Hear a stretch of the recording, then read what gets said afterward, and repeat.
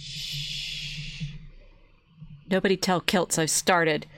Oh, she's got to find me first, right? So you guys know where this is. It's the iconic location for streaming. And here I am back in my mom's basement. I hope all the tech is working. I would appreciate those of you in the unauthorized chat tell me right now whether this is working, because, you know, we've had already adventures on the traveling and the music. And, oh, no, she found me. Okay, I better start the intro then.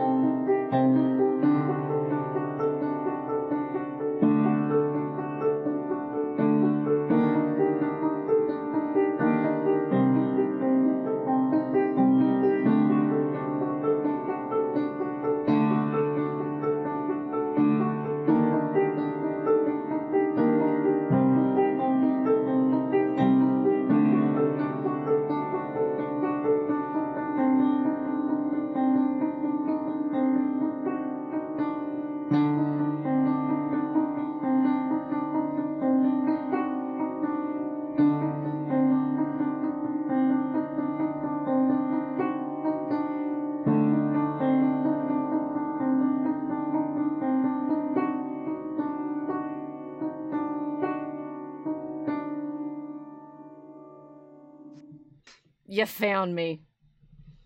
I did. I gotcha. I mean, how far do I have to drive for you to not find me? This stalking behavior must continue, I think, so that we can do our live streams. Yeah, so that song just popped into my head where they're like, one way or another, I'm gonna get you. There's literally no location too far. We're streaming. It doesn't matter. There is no basement deep enough. There is no skyscraper high enough. We're going to continue to test this. We promise, right? Mm-hmm. I think so. If you look behind me, I realize we have all of my stepfather's horse pictures and everything. So maybe that's how she tracked me down with the horse lust.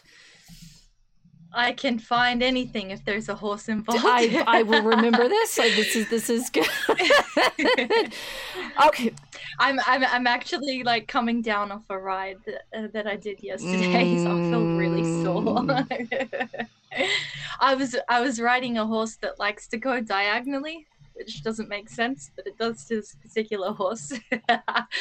So just trying to get it to straighten up was basically my task yesterday. And, so it keeps drifting like, one way, and then maybe it's dancing, right? You got the dancing horse. And you should. you were. Yeah. But harshing its vibe. Come on, poor horse. Just wanted to groove. It starts to chill, and then once it starts to chill, it's just doing everything diagonally. Okay, so literally I know zero about horse riding, except for there's this thing called lead change that's really tricky. And that back in the Dark Ages in the 9th century, we have descriptions of the Carolingian horse practice, which they seem to involve lead change, which apparently suggests that they're like really good at it or something. I don't know.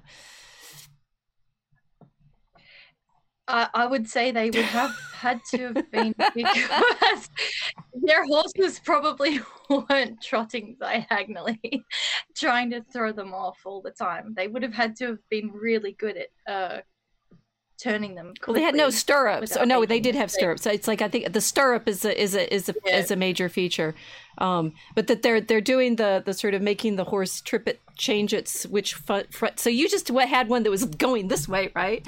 Yes. Yeah, it would be straight and then all of a sudden start leaning.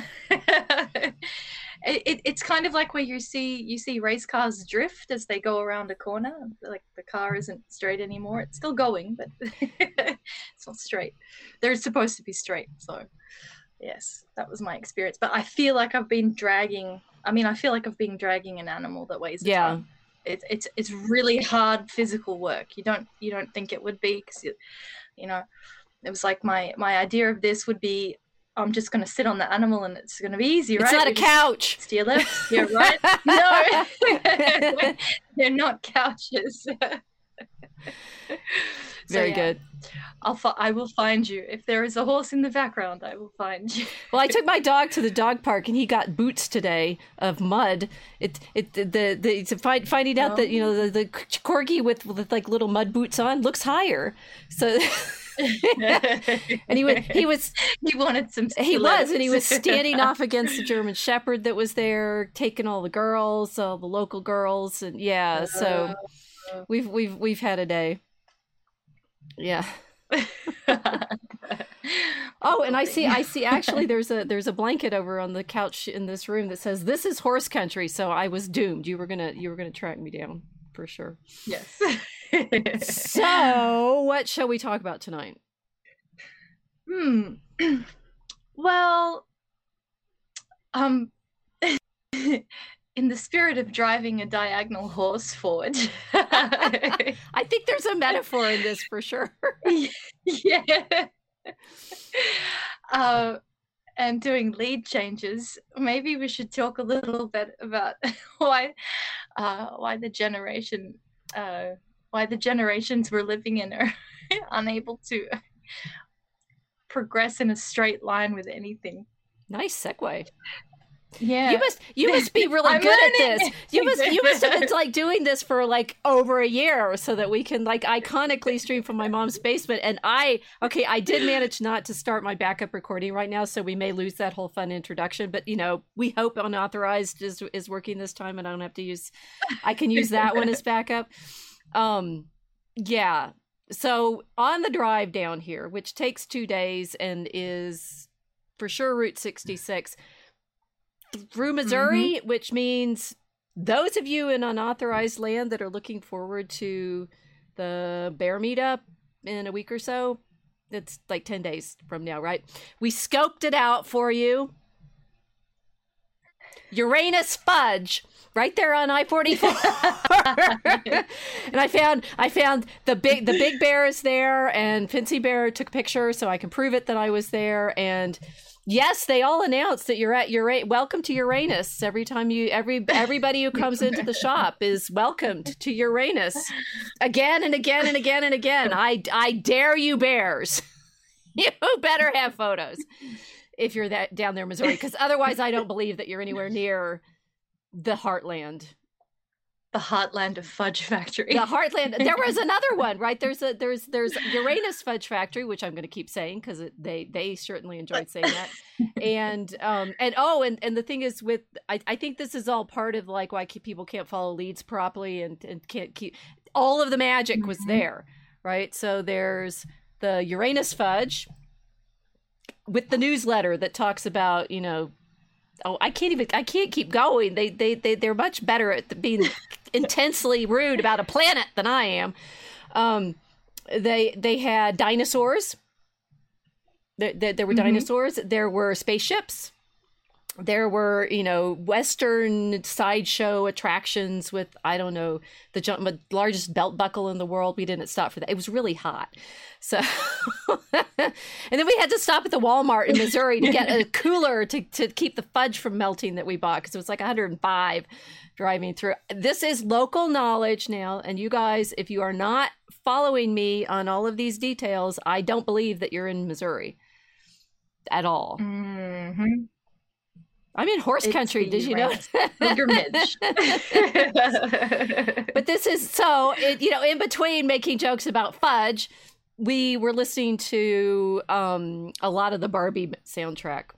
That's for sure. I've got it medium memorized, and I need you as a person younger than me who we don't. No, wait, no, you're a vampire. You're way older than me, but you pretend to be younger than me. And to have done, we need a cover, you know. I'm fine with that. I'm so ancient. I'm so ancient. I realized I was born before 1973, and yes, it's not 1950. I was not born in 1950. I was born in 1965, the same year T.S. Eliot died in St. Louis. But I was born in St. Louis wait, I can't remember whether we overlapped or not at all. I think I was born earlier that year and then he died.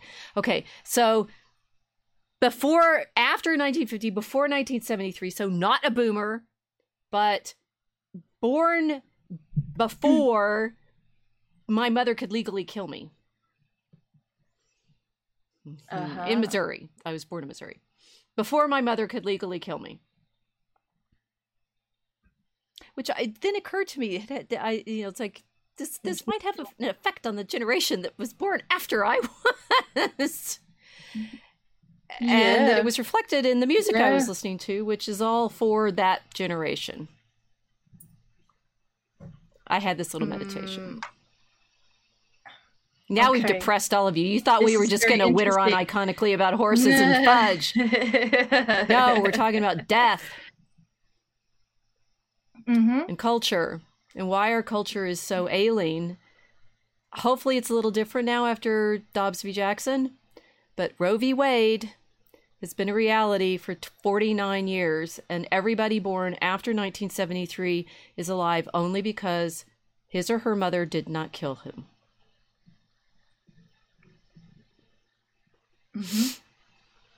Just let you absorb that one. Yeah, I was going to say it's a bit like being saved from the glue factory, isn't it? Well, what it really hit me, I started thinking about this. So we've been talking about Barbie, obviously, and listening to the soundtrack. One, I have no idea where most of that music's coming from. It seemed to be various. I'm serious. You're going to have to tell me. There seemed to be some rap. I think there's such a thing as rap. Maybe it's hip hop. I don't know the difference. Is rap the same thing as hip hop? I have no idea. There seemed to be. I don't know if it again, I'm making this up. Emo, is that a thing? Rave music. There was different kind of club beat sort of things. They seemed to, it seemed like, I don't know, a sampler of different flavors, like in a fudge factory. Fudge factory. That's probably the best way of describing it. Oh, well, yes, full of sugar and different, the fudge we got cookies and cream, and we got mint chocolate chip, and Butterfingers, and one other, then a sort of fruity flavory thing. And, there's a wide selection of sweetness that will probably kill you if you eat too much of it and go on a sugar rage. Yeah. Okay, so you're micro generation then, in a way. Gen X. I mean, so actually, yes, the micro generation of the first half of Gen X, which is 1965 to 1973, before our mothers could kill us legally. And then 1973 to 1980, which is the second half of Gen X, was when the mothers could kill us legally. Yep. Okay. No, that makes sense. Because there's this micro generation between Gen X and millennial that they call a zennial, which is where you've had an analog childhood and then you've been thrown into the digital internet world in your adolescent period. So as a micro generations make more sense to me than the broader ones after the boomers, because there was so much going on. So you're in this Gen X micro generation where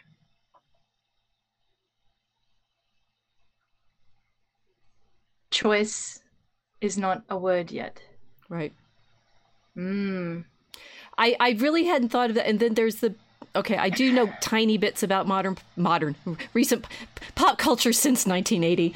Billie Eilish. It all went downhill. I don't know. I was enjoying the Barbie music. Billie Eilish sings the song that I think is, I also recognize, I had no idea where most of these songs came in the movie. It's like, was this in the movie? I don't remember. But this one was quite sort of sad and thoughtful and wistful. And I think it's when Barbie is feeling, it's like Ruth has said to her, feel, and a big could be some other time. What was I made for? Yes. And then I realized that. You want me to sing it? Yeah. You can sing it. No, later. So you realized. That was a click one. Okay, so I realized, Barbie is obviously all about being made.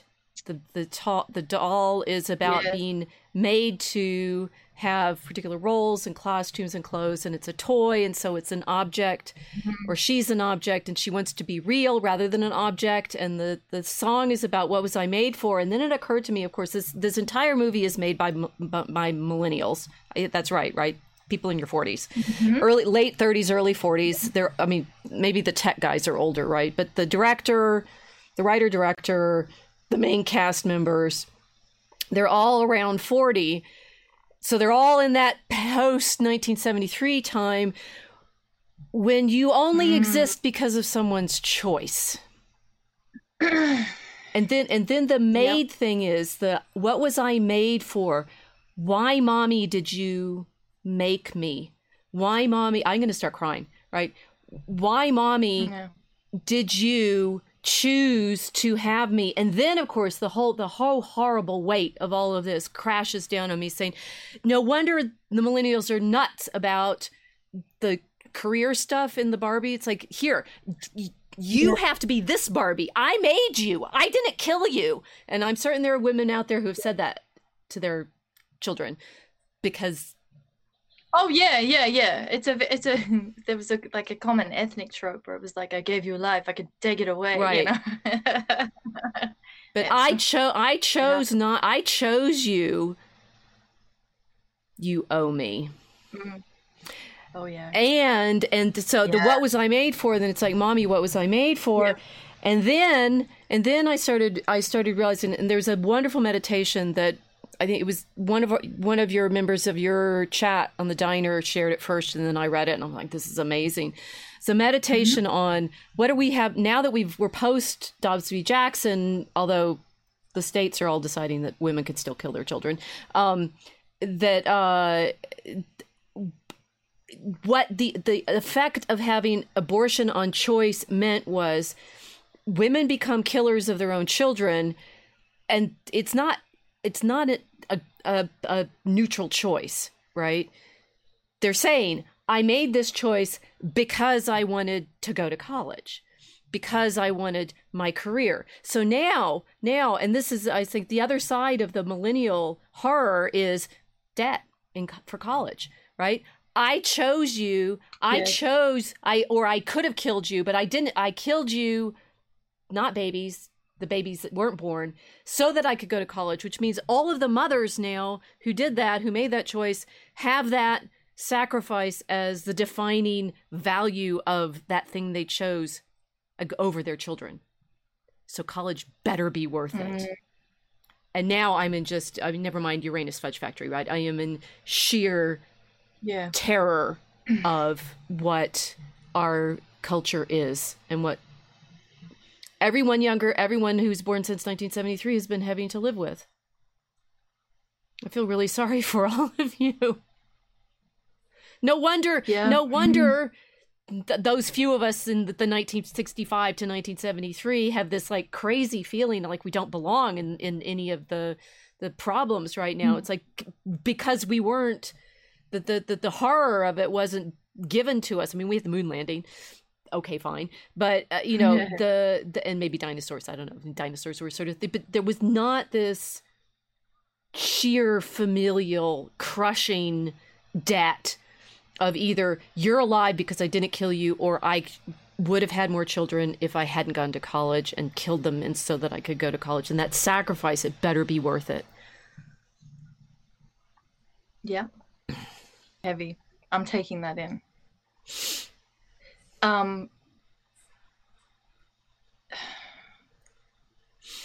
There's a kind of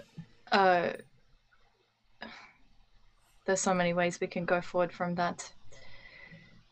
I cracked it with the girl boss trope this week. I'm done with it. Yeah. It's useless.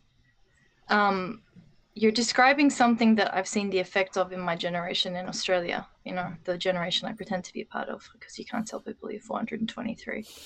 You're 473. I'm sure you're changing your age. You got to keep everyone guessing. The millennials are basically the most conformed to boomer culture of any of the other generations. Gen X are not conformed to boomer culture, and neither are Zoomers, but millennials were. What you've just described explains it perfectly, because the people that I grew up with that were millennials had a completely different outlook towards the older generation than the Gen X people, which, you know, Gen X gave the world all of the music that I grew up listening to, which was a very strong rebellion from that older generation. It was grunge. It was like Smashing Pumpkins. I mean, like all of the alternative scene that was out, everything was self-defining. The millennials don't have a self-definition. They have a referential they look to the boomers to define whether or not what they're doing is cool. So this makes sense, because if they've been created through choice and not just like the lack of life springing forth out of relationships,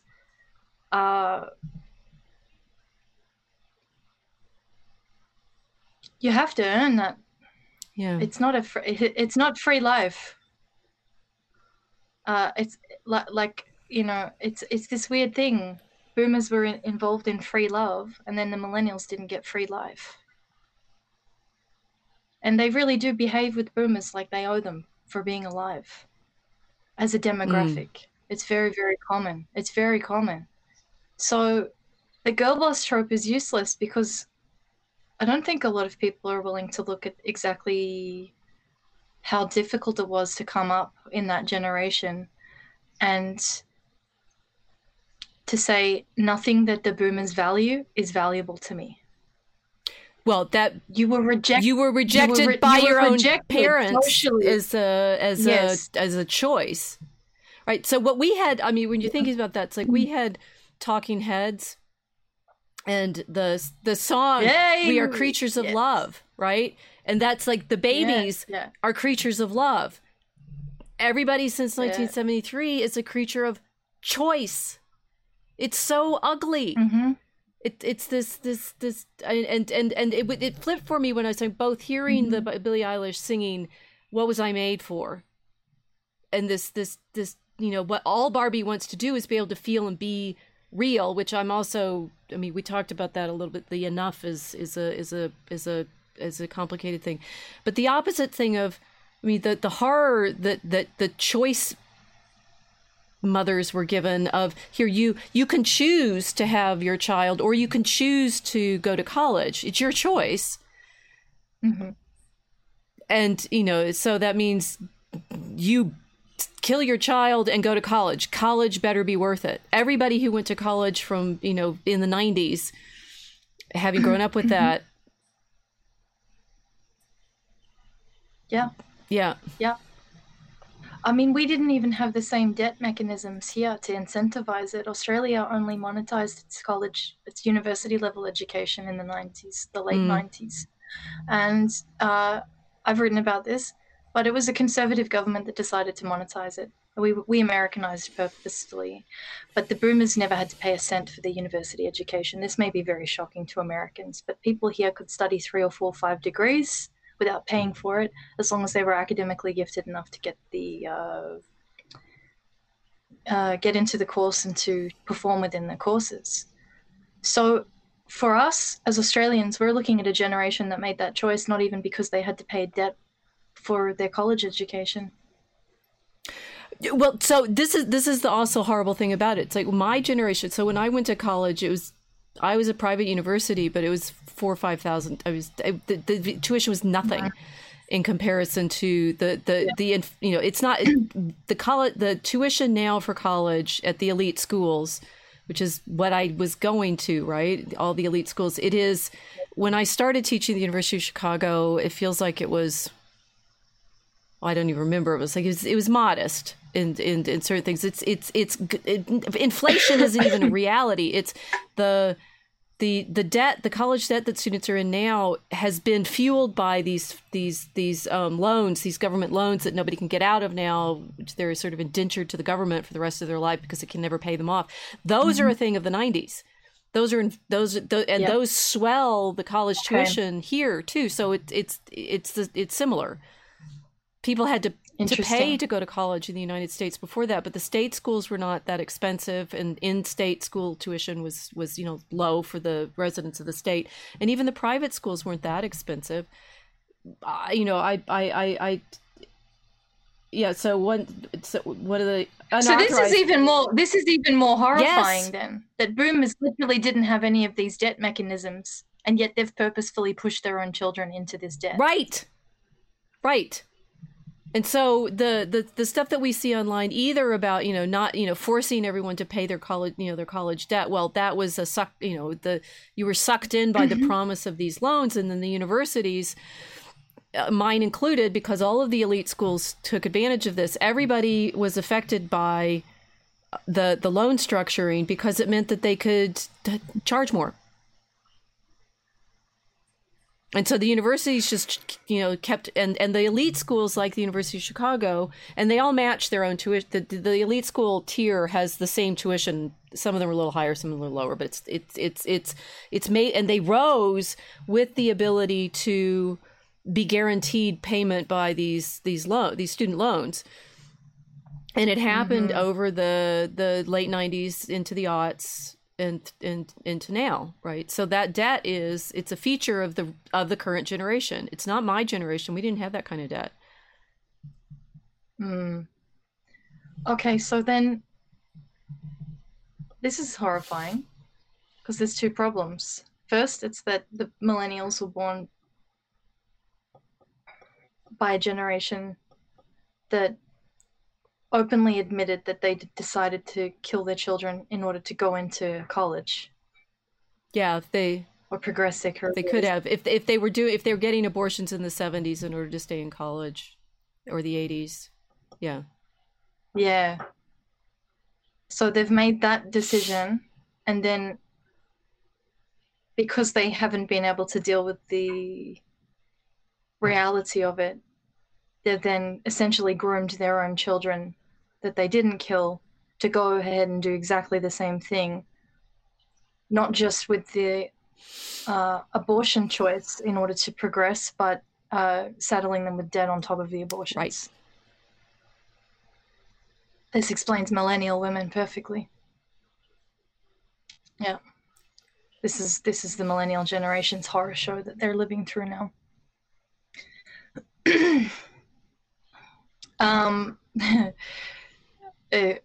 What was I made for?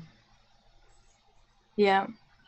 I mean, it's a sad song in the context of, but it's like, why? Right? You made me to be what? Yeah. President Barbie, pilot really Barbie. Quite. Yeah. Dr. Barbie, businesswoman Barbie. You got to earn that ticket. Well, and also, it's like you. I made you to be this. You better be this. I didn't make you just to be a stay-at-home mom. I didn't make you just to be a mother. I made you to be somebody, and that it's like that. I mean, so and this is a sort of shock and horror to me because I've been watching it all along in my students, but I'm just, it's like when I started teaching, I was 29. So my students were born in, they were born after 1973 because they were younger enough from me. But, I guess I'd say I should have seen all of this, but I think I didn't know it all because my students show up, they do their work, they work really hard. Oh, yes, and they work really hard because to get into the elite schools, you have to have, and I have seen it over the decades as the University of Chicago has become more and more like ambitious in its recruiting, so they get more applications, which means we become more selective because we have more. The students work hard, like really, really, really hard.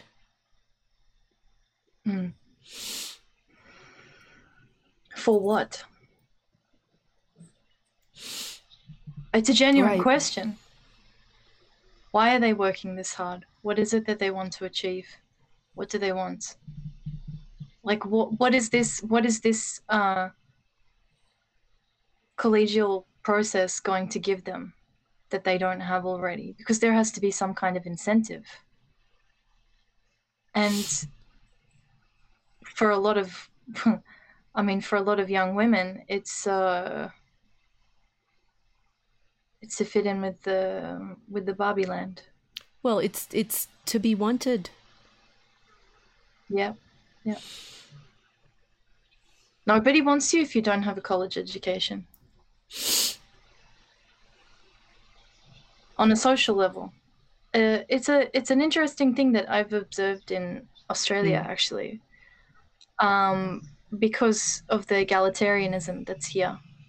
You know, there's a American blogger. She visited Australia and she was complaining on TikTok or something that men don't buy drinks for women here. They expect the women to buy their own drinks. It was just an interesting first impression. And we were talking about this in the diner, that the mechanism here is that we've achieved total equality. There's no class distinctions. Now there are no gender or sexual distinctions. So women are treated as though they're supposed to be providers and protectors of themselves. The millennial generation grew up in these dynamics also. They're not raised to be women. They're raised to be pseudo-men. They can do everything men can do. They don't have need for men. And to admit that you need men around you to help you is forbidden. So I found, when I've been talking to a lot of millennial Australians that are really, you know, from an Australian background, not from a migrant background,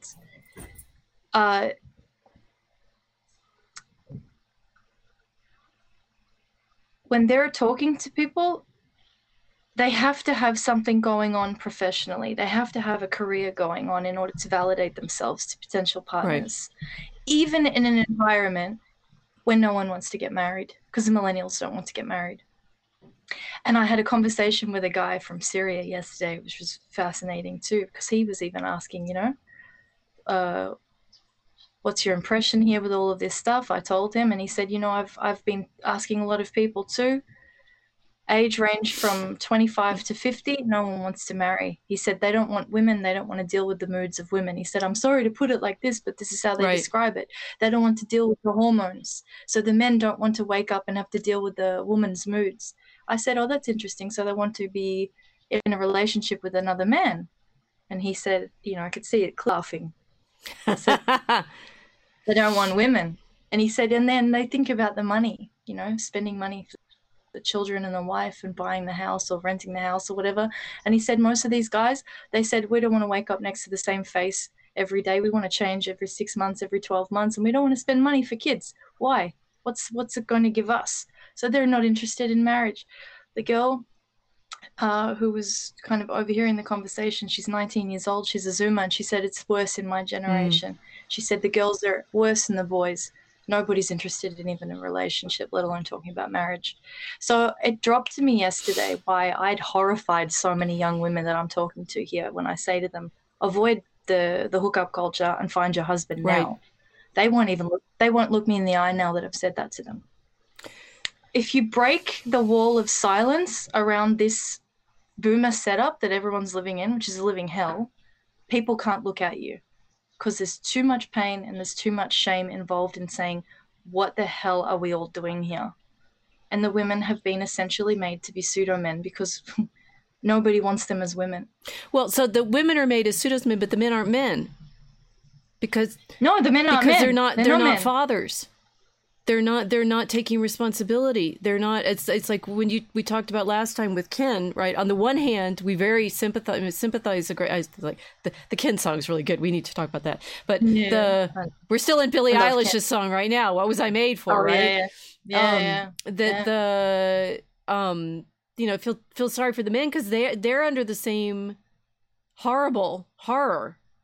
Right? It's like I could have had a daughter if I hadn't killed you. You know, I could have chosen a better one. Right?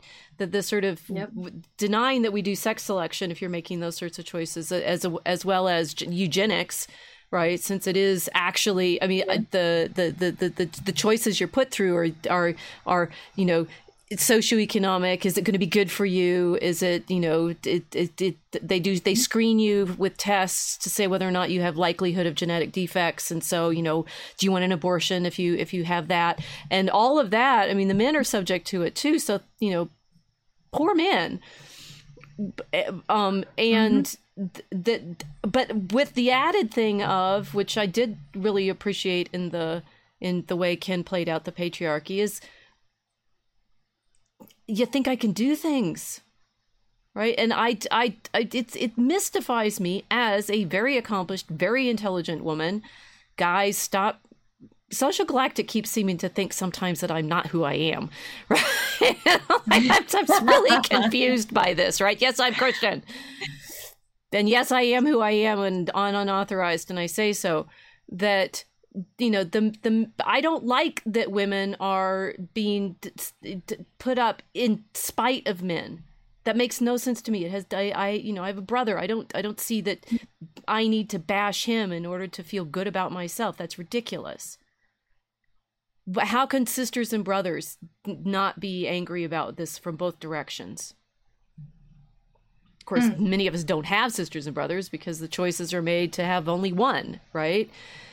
So there's even not that sex relationship dynamic, which Ken and Barbie had but never admitted. Right? We're not going to let this culture off the hook because not at all. It's done it. It's done it. Never mind. It's like calling people names when they've been trapped in this dragon's coils is cruel. Well, it's Christian, right? We have to call out the sin and say this is the trap that people have been drawn into. They've fallen into it. It's hurt their souls. It's hurt our culture. It's hurt families. It's hurt the world. And I mean, well, the scriptures say, train up a child in the way that he will go, and when he's old, he won't depart from it. How are you supposed to explain to people, like, there's this, I'll give you an example of this, right? It was really funny. There's an article in the newspaper yesterday about Papua New Guinea, right? Papua, very interesting hotspot of tribal conflict, and at the moment they're all running around in literal street battles, tribe versus tribe, killing each other. They are famous for having more languages on Papua New Guinea than anywhere else. I wonder why. Yeah. Nobody gets along with anybody each other right now. Nobody likes Papuans. Papuans don't like Papuans. All 800 languages. So exactly. So they're in this kind of like tribal frenzy right now, and they're asking for help, and they're appealing to Australia, please come and help us with peacekeeping, and they're appealing to China, please help us with peacekeeping, etc. It's like, well, I'm sorry if you guys can't keep peace. Why are we going to help you? We can't keep peace amongst ourselves. But I was thinking about this. A lot of people are going to read this article and say, oh, these stupid savages or whatever. The thing is, this is kind of a picture for me of the tribal dynamics that get set into a generation. Millennials are the same. They're like this weird post-boomer, post-Roe v. Wade tribe. That's their culture. They're not Christians. Millennials are not Christians in Australia. I don't know what it's like in America, but here they're not. They've had no religious education whatsoever. They're allergic to religious conversations. Their parents have raised them maybe with some nominal Christianity in the background. If they were lucky enough to go to a Catholic school, God help them, they got Catholicism Gruel edition. It was like, please, sir, can I have some more? Yeah, you might have a little bit of religion at the end of the day or something. Nothing vigorous. There's been no strong drive to give any of the millennials here their true ethnic inheritance in terms of the wogs even. Right.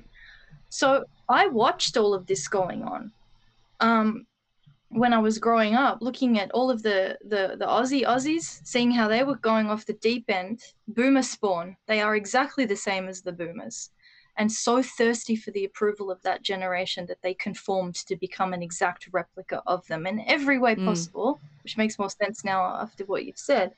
But even with ethnic communities here, they're looking at their outside cultures wondering how they're supposed to assimilate into all of this or remain the second class, backwards wogs that have these awkward grandparents with their strange ideas about how you do things between boys and girls. And,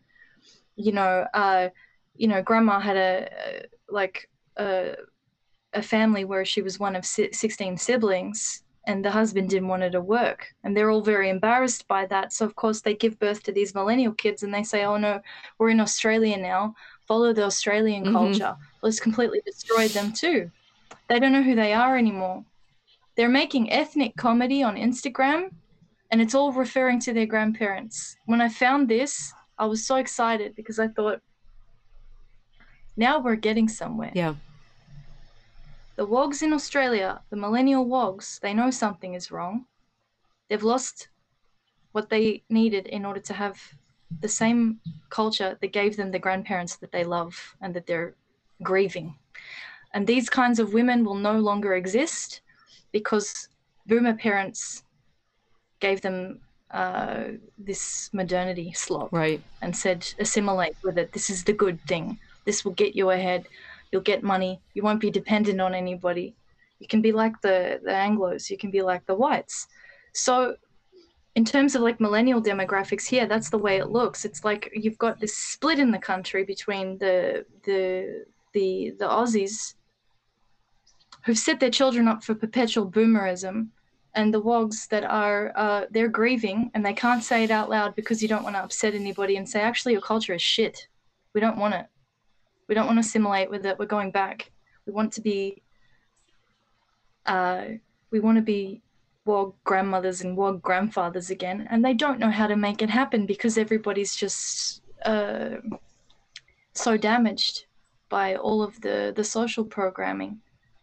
The women have all been told to be promiscuous, to get abortions, to get college debt. They don't know how to reverse it. Nobody knows how to reverse any of it. What I find most horrifying about this, Doc, is that it's millennial men then turning to the women of their own cohort, their own generation, and savagely attacking them and saying it's all your fault. Yeah, so what you're describing, this civil war between the members of the generation, because they're trapped. Yeah. They're all trapped and they're attacking each other. It's like convicts in a prison camp. Yeah. You're all in a concentration camp and you're attacking each other instead of looking at the fencing and thinking about who put that fence around all of you. And it works because they're still in hookup culture. I know people that hate this place that have, proper Mediterranean backgrounds and a Mediterranean consciousness, and they're still on dating apps, swiping every weekend, banging women from their own ethnic group, ruining them, and then complaining about the fact that there's mass migration here. So I don't let anyone off the hook. Like, the problem with our generation is that nobody's willing to say we're all broken and ruined by the boomernomics that we were made for. We were made. This is it. That seems to be what we were made for. What were you made for? And instead of so there's human beings make things in two ways. We make things as artifacts, and we have babies, right? And the fancy way of saying this, like, one of my favorite books ever is, do you think I write hard books? This is even better. Carl Morris's I Am You, which is interesting since we're talking about identity, to the sort of empathy and identity, and it's the empathy in the Western tradition. I hear what his subtitle was, but it's I Am You, right? And he has this very interesting meditation on the tension between aesthetic and organic reproduction, right? Aesthetic production and organic reproduction, and the tensions between making and birthing, and like the organic life that we have. One of the things I've also been thinking about is how amazing life is, and I've been thinking about that with respect to the dog I have now, which you all know I have a dog because I did a little episode on dogs and Tolkien. The first litter that I chose the puppy from, all the puppies died. This was 2.5 years ago. All the puppies died, and so the next time I got to choose a dog from the breeder and said, I want, this dog, don't chop his tail off. It was like, but will he live past the first week? Because the other puppies hadn't. And then I'm like, all life is like this. So it's like, we'd say, oh yeah, dogs die. We worry more about their dog dying than whether or not women are taking those pills so that they can kill that little spark of something that we didn't put together from rocks and mud and whatever else we make stuff from. We mainly make stuff from rocks, right? We grind it up and turn it into concrete and plastic and, rock. So either we're rocks, we're silicon, or we're mud and we're alive. But the life is really, really precious. It's hard to be alive. Most things aren't. And then when you start looking, it's like whether or not you're going to be able to get food because of the way they're doing, face tracking on stuff. It's like you can't eat most things. You can't eat rocks. The stuff that actually is life for us is precious and rare. And we're out here in the desert, water too, right? And all the degree to which it's like, oh no, you can make a life for yourself by going to the city and having a career, and you don't. Why would you waste your time with babies? I've heard. I have heard it. I think I talked about this one graduation lecture or talk we had 2 or 3 years ago at the U of C, and the female professor was saying, why waste your time changing diapers? It's like, well, A, because they don't wear diapers for the rest of their life, and B, it's a human being. You pick up after your dog for 20 years, if you're lucky, 15 years, right? You change diapers for a year or 2, maybe, and you're gonna say that's less precious than taking care of the cat poop.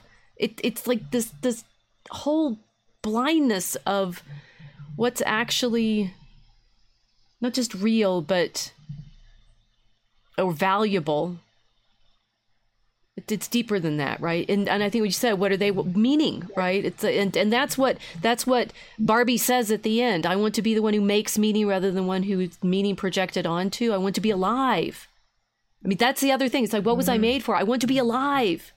I don't want to be a doll that you made so that you could have this doll career and be.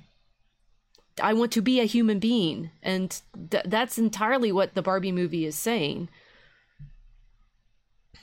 Yeah, it is. And also, I think revealing exactly how difficult it is for the Barbies to look around them and find the fathers of the children that they really want. It's very, very difficult. In the context of the film, everybody was cheering Ken on, and I love Ken, but the difficulty is that Ken does nothing.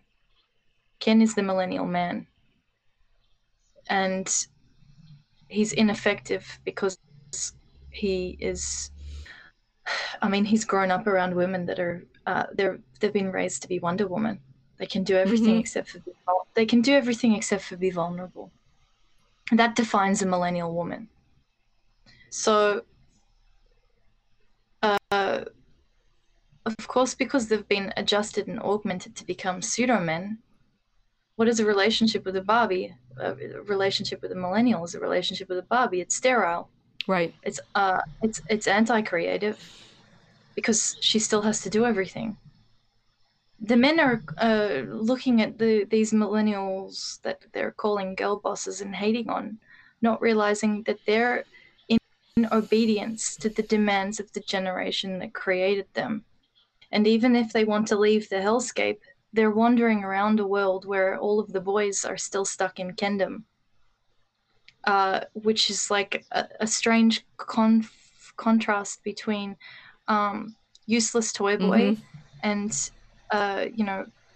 really aggressive misogyny in response to the fact that they've grown up being told that they don't need to do anything. This is a kind of painful lesson for that generation too. A lot of the men, even now, when they say, okay, well, we're going to go to the gym. Okay, go to the gym. Does that make you a good father? There's been no generational push to raise millennial boys to accept the responsibility that would allow them to create cultures that they came from. So, like in terms of what we make now with rocks, I mean, everybody's obsessed with it because I don't think that they're willing to admit that they don't know how to make families. Right. They don't know how to make the culture that they were born from. They've rejected their own culture. It's a very painful thing to admit. I get very lippy about it here. But I mean, the kind of phenomenon of WOG comedy, if anybody wants to check it out, because it's a thing. It's been a thing since the 80s here. WOG comedy is like the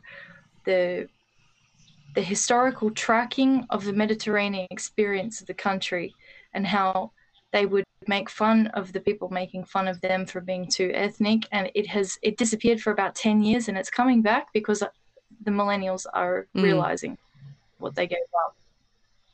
But I mean, we're hitting like the Great Depression in terms of the ability for women to run this track any further. We don't have another generation in us. We can't do this. The Zoomers are not going to be able to carry this and stay sane. They're already cracking.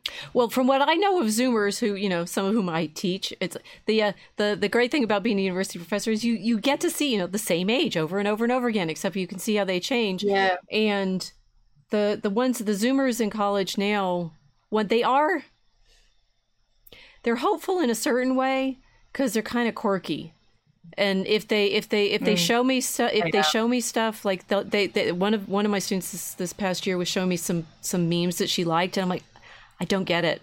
I have no idea why this is so funny for you. And the absurdist is so powerful in what they're looking at. It's like there's no meaning in it. It's more, there is reference, right? They like it because it references this other thing, and that's delightful for them. But I think they're in this. We saw that, we had that article that Milo had about the spiders who were given different substances.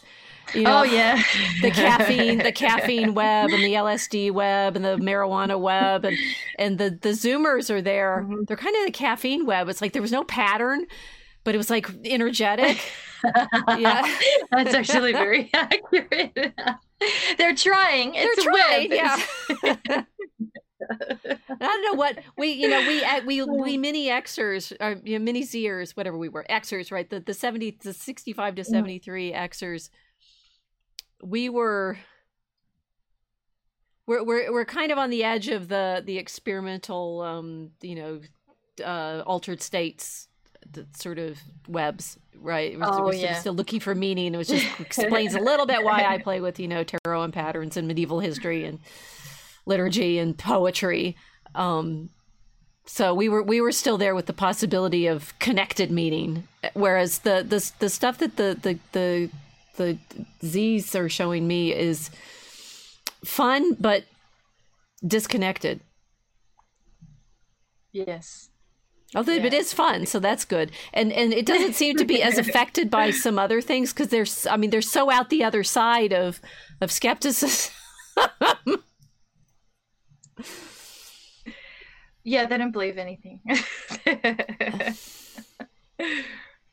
Well, and I mean, to be fair, among the Catholics in Chicago, at least, there's a lot of them are getting married, and there's a lot of families and stuff like that. But that's it's a subset of this generational thing that we're describing. But so I continue to take hope from the hints in Barbie of the frustration with this structure. I mean, that Gloria ends up saying, why can't we just be a mom? And, I think that's why that's there. It's like, we do want to be mothers, which you and I talked about a few weeks ago. But we want to, I think also they want to not be constantly having to make the things because they want to be mothers. They want to take care of their children, which is life, which is different from structuring stuff out of rocks. Joke about how the Kens can't build a wall and, they're building this straight up wall. It's like, actually men can build things, and that would be great if they were building things. And that being the point of they should be building things. And women should be, as we've talked about, making beautiful stuff and creating life yes, ladies, you need to be able to write poetry because your children need language skills in order to be fully human. It's human to have language skills. Guess what? Dogs don't talk. Cats don't talk either. Right. Horses might. Jury's still out on the horses. Are you going to go But, Gulliver on me and go hang out with the women? Maybe. I may. It depends on the state of the millennial Kent. What are we going to beat the yahoos? I've made preparations for life out on the open plain with a horse, very low stress. But I saw the stats. They just released stats in Australia too. There's like 1/3 of the Australian students can't read or write to a literate level. I mean, this is a direct effect of millennial women being in the workforce. Millennial and Gen X and Boomer women being in the workforce. They're literally not teaching their own children to read. Yes. And they've outsourced this process to strangers. Right. Which, I mean, it's not a condemnation. We understand we're living in the boomernomics world. If you don't have grandparents at home taking care of grandchildren, you're not going to have anyone to supervise. Thus the daycare center phenomenon. But essentially, when you're giving your own children to daycare centers when they're in their primary linguistic development stage, they're not growing up with the dialect of their own culture. They're growing up with imported strangers that are teaching them that have no dominance or fluency or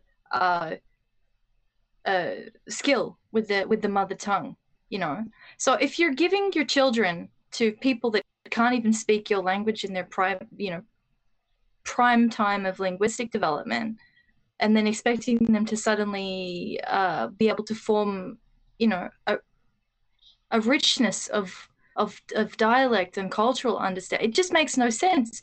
Everything has been turned into rock building. Even the children, they're just they're just offloaded into daycare centers because it's a supervision that's required, but it's not building culture. It's actively destroying our cultures. Again, what do you do?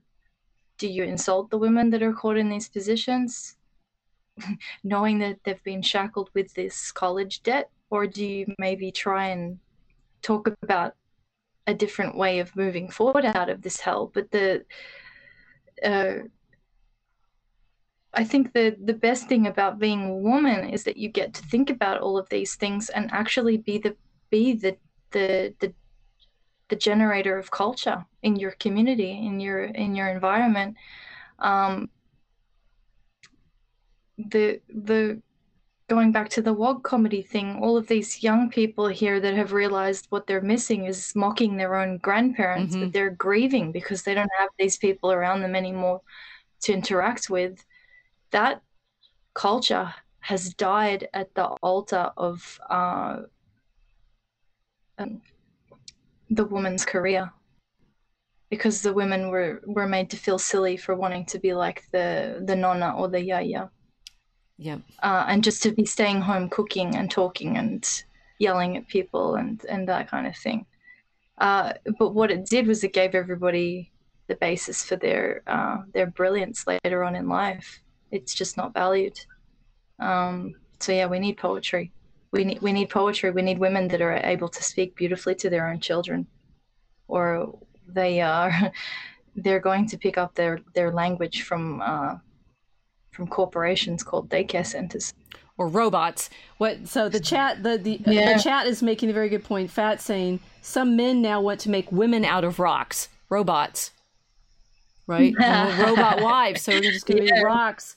Metallurgy and sex magic that we talked about in the magic episode. Yeah. So there, like we want women as rocks, and then and Fat saying, in fact, people already have AI chatbot girlfriends. Yes, Mortloaf Bear, Bartaria. I want you guys to go to the Fudge Factory and post pictures. So the other thing we were doing alongside listening to the Barbie song, and I'm missing out. So I do want to talk about the Ken song. Okay. And that's the gesture that I needed. So the other song that I was really struck by was the one that she sings while she's driving out of Barbie Land, right? She's going to go, and it's Indigo Girls, is that right? The original song. Yeah. Fine. There's fine in the title. What's the title? What's the word? I went on my way to fine. On my way to fine. Okay. I think. Yeah. You gonna sing it for you? I went to the doctor. I went to the mountain. Something. I went to the children. I went to the fountain. The lyrics. Okay, no. So we know from our poetry practice that fountain and mountain are pretty much the only thing that rhyme with each other. So if you have a mountain, you're gonna have a fountain. Which is, we feel you, we feel you. girls. It's like you're kind of stuck with that. But the doctor is interesting because it's like you went to the doctor. Why? And of course, because I heard that song, I didn't know it was an Indigo. I didn't know the song. Everybody in the audience seemed to, oh yay, that song. I thought she meant going to the physical doctor, right? The gynecologist doctor. But in fact, it's going to who? Mm-hmm. You knew this. I did. Because I have a doctor. Yeah, me. But I don't have a beard or a picture of Rasputin. Exactly. No. No. No, they mean the PhDs. Yeah. And they specifically, it's like the prostrate before the higher mind. 4 years prostrate before the higher. They're so interesting. Like, this is a lament of the generation that was told they had to go to college in order to be meaningful. They went, they talked to these. I mean, it's interesting. The professor has a beard and he never had kids. He had never saw a B movie. I spent 4 years prostrate to this higher mind.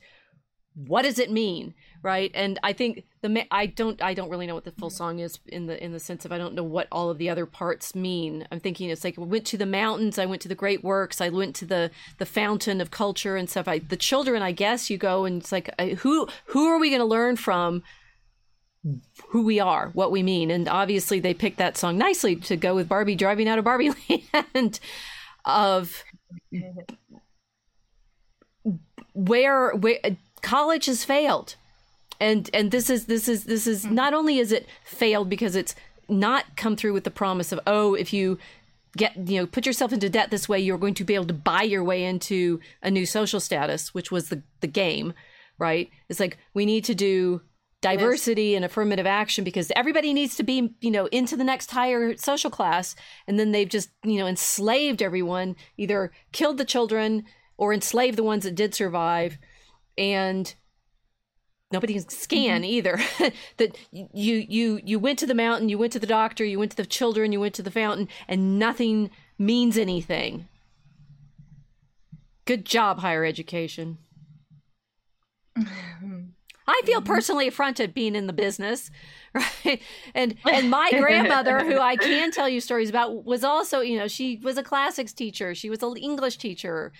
I have a lot of teachers in my family. This you were supposed to learn something in school. You were supposed to learn about beauty. You were supposed to learn about truth. You were supposed to learn about goodness. What didn't they teach you? You've been robbed.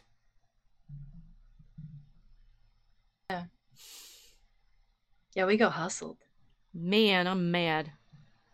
Of course, I've been trying all these years to teach somebody something. They come to me in my classes, right? And I'm at the elite school, and that's where but the elite schools matter because we're the ones that trickle down into everybody else, right? And so whatever nonsense is coming out of Berkeley is going to hit you in 10 years, and it got there, right? Thanks, Judith Butler is at Berkeley, right? She went from rhetoric to there's no gender, right? Or, gender spectrums and stuff like that. Thank you so much, Professor of Rhetoric. You talked your way out of reality. Well, this is how your elite academies are operating as cultural colonialism too. Yes. And sucking all the children into them so that they can all become part of this elite culture and vending machine. We had that's the last time I drank a lot of sodas when I was in college, and I drank all the Diet Dr. Peppers out of the it's like you have the vending machines literally there in your dorm to feed you the syrup that is it's like that's a bee kind of image, right? You're gonna be fed drone bee syrup. Drone honey. It's like they feed the bees, and only a few of them get to be queen bees. That they're fed queen jelly, right? And the rest of them turn into workers. I wasn't even planning that one. No, I know. And as you're describing it, I start feeling panic because it's like this terrible sci-fi, and something's going on, but actually, it's not a sci-fi. It's just real life. It's just real life. Well, and it's what Michael Jones says about Alien, right? That the Alien was all about this anxiety over abortion. because the mothership and the mom's having to fight, and you aren't going to kill my babies, but the sort of horrible thing that attaches itself in this faux pregnancy that bursts out of his chest. And it's like this horror of what pregnancy is you're being told pregnancy is like that, right? That it's this bursting out of you and destroys you and your body. And isn't it evil to, to have something attach itself to you and try to live off of you and stuff? Well, yeah. I mean, the higher education process, like whatever happens in Berkeley spills out here 10 years later. But for us to enter into this, we don't get to influence it. It influences us. I mean, in terms of like the diversity, it's not. What they're doing is they're pulling in talent from different cultural groups and then enculturating them, whatever the word is, they're making them. I'm going to stick with this. They're feeding them drone jelly, or not the queens. Yeah, the queens get the queen jelly, and the drones get whatever keeps them sexless. Yeah, they're keeping them sexless and giving them drone jelly, and then they come back out into their communities and. They don't really know what to do anymore because they've been alienated from their home culture. They think they know better, but it's just because they've got $100,000 in debt that's telling them that they know better. I mean, it's a really cruel trick. Yep. And then, it's been happening over and over and over and over again. So, I mean, I'm thinking as you're talking about this, like, description of pregnancy, to go through that process and then come back into a folk culture and say, criticize everything you've been taught in a higher education environment and say, okay, actually what this is it's the white supremacy that everybody is railing and trying to fight. Actually, this is what it is. You're bleaching folk culture to create this sterile drone class to operate a bureaucracy and live in your little cells, like in Barbie, right? You have to operate drone guys working in the corporate office in their drone beehives. Yeah, and then of course the presence of pregnancy in drone worlds is horrifying because suddenly things are not measurable and they're not predictable, and it gets very messy because pregnancy makes a woman behave like a woman. Suddenly she's no longer in control of her body mechanically the same way she was when she was taking all of those little pills to turn her into a pseudo-man. Right. And so everybody sort of celebrates it, but at the end of the day, it can't be celebrated in that environment because it's an admission that there's something that was it's an admission that there's something that is out of control, which is good for culture and terrible for bureaucracy, terrible for people that are in drone world that are trying to behave to be acceptable to this bureaucratic way of doing things. So they're just lying to women constantly about what it's like in terms of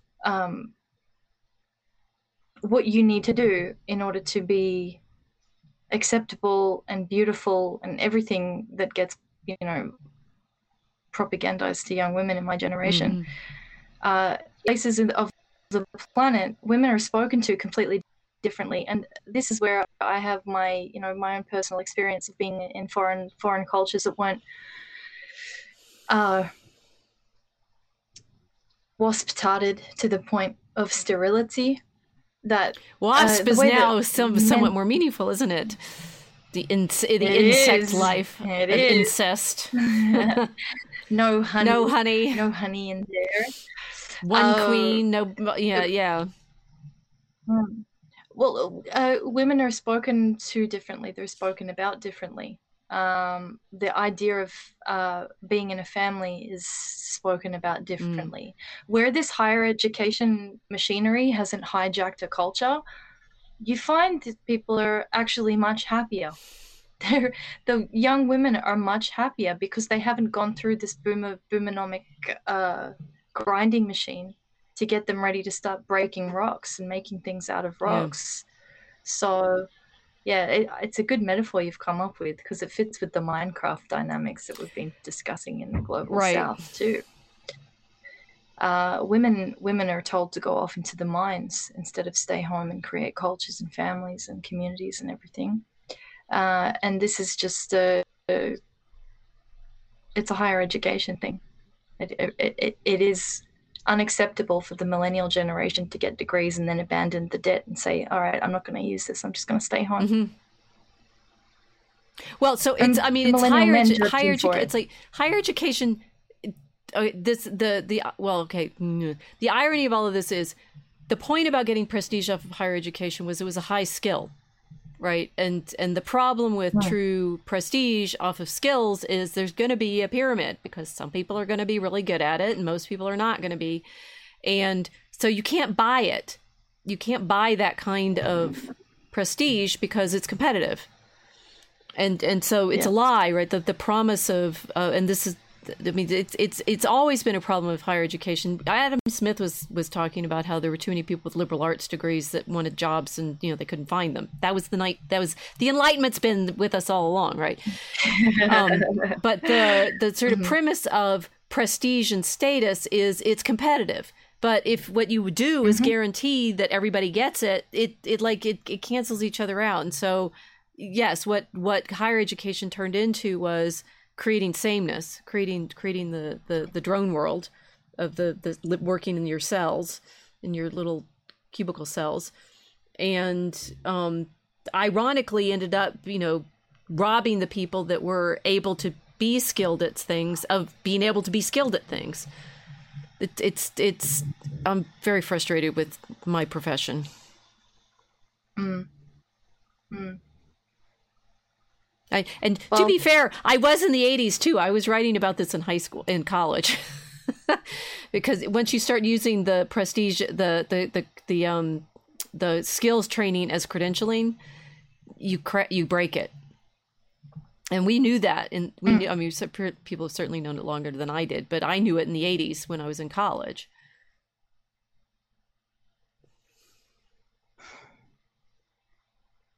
Well, it's a self-reinforcing prison cell, because if you're wanting to achieve something that can only be achieved through competitiveness, you get it. Okay, for example, like everyone's got a degree now, great, everybody's got the status, but then you have to work to maintain it. The degree doesn't. It's not like people graduating and then just going home. They know that they have to compete to retain that status they've just purchased. Right. But the thing is, we have a super chat. Bishop says, your chats are a window into the feminine soul. We hope it's not too terrifying. Very helpful, as I have only brothers. Well, we're happy to be here trying to talk this out for everyone, because as we've been saying, it's like they're lying to all of us. The sort of premise of the equality is a lie for all of us, and it hurts both men and women. Yeah. My conversation yesterday really hit home. However, the difficulty now, I mean, outside of the niche internet world where everybody's discussing this and everybody wants their trad wives and everybody hates the girl bosses, okay, but in reality, where the rest of the human race live, what we have now is a millennial generation with women who are in debt, who have been raised to perform for the boomers like little trick ponies that didn't get murdered. So they have to earn their life. Yeah, they have to earn being alive by being productive and performing and being good at something instead of just being alive. Like it's a huge psychological burden to carry. They don't at the same time have like an entire chat room of people running up to them every day saying, quit your job, stay home and have some kids, I'll take care of you. This is not what's going on in normie world. Outside of like the extreme dissident, whatever it is here, like on the fringes of conversation, most women that I know that are in the same generational, like post-Roe Wade kind of like slot, they wake up and they have guys saying, what do you do for a living? Mm-hmm. Do you own your own place? How much do you earn? Let's go out. We can split the bill. Their sense of being taken care of has been annihilated. So if a woman has had her sense of being taken care of annihilated, how is she then going to conceptualize taking care of children? How is she going to do this when she doesn't have anyone taking care of her as a woman while she cares for children? This is so terrifying. And I don't think a lot of young men understand this. The level of vulnerability that a woman takes on just getting pregnant, let alone being a mother, having like the responsibility of the children afterwards. But from the moment a woman is knocked up, anything can happen. So this whole generation, this whole millennial cohort of girls are shamed into admitting vulnerability in order to perform in these jobs that they've been pushed into. Mm-hmm. They cannot admit a need for dependence. It's forbidden. And the boomers would not let millennials say, I need help. I can't do this. I am not able to do President Barbie. I can't be Pilot Barbie. I can't handle this. I just want to be Mum Barbie. That was impossible. So they're all in a psychological mode where they're unable to admit a need for dependence on men, and at the same time surrounded by Kens that have absolutely no concept of what it's like taking responsibility for another. They're used to independent Barbies. They're used to getting free attention from independent Barbies.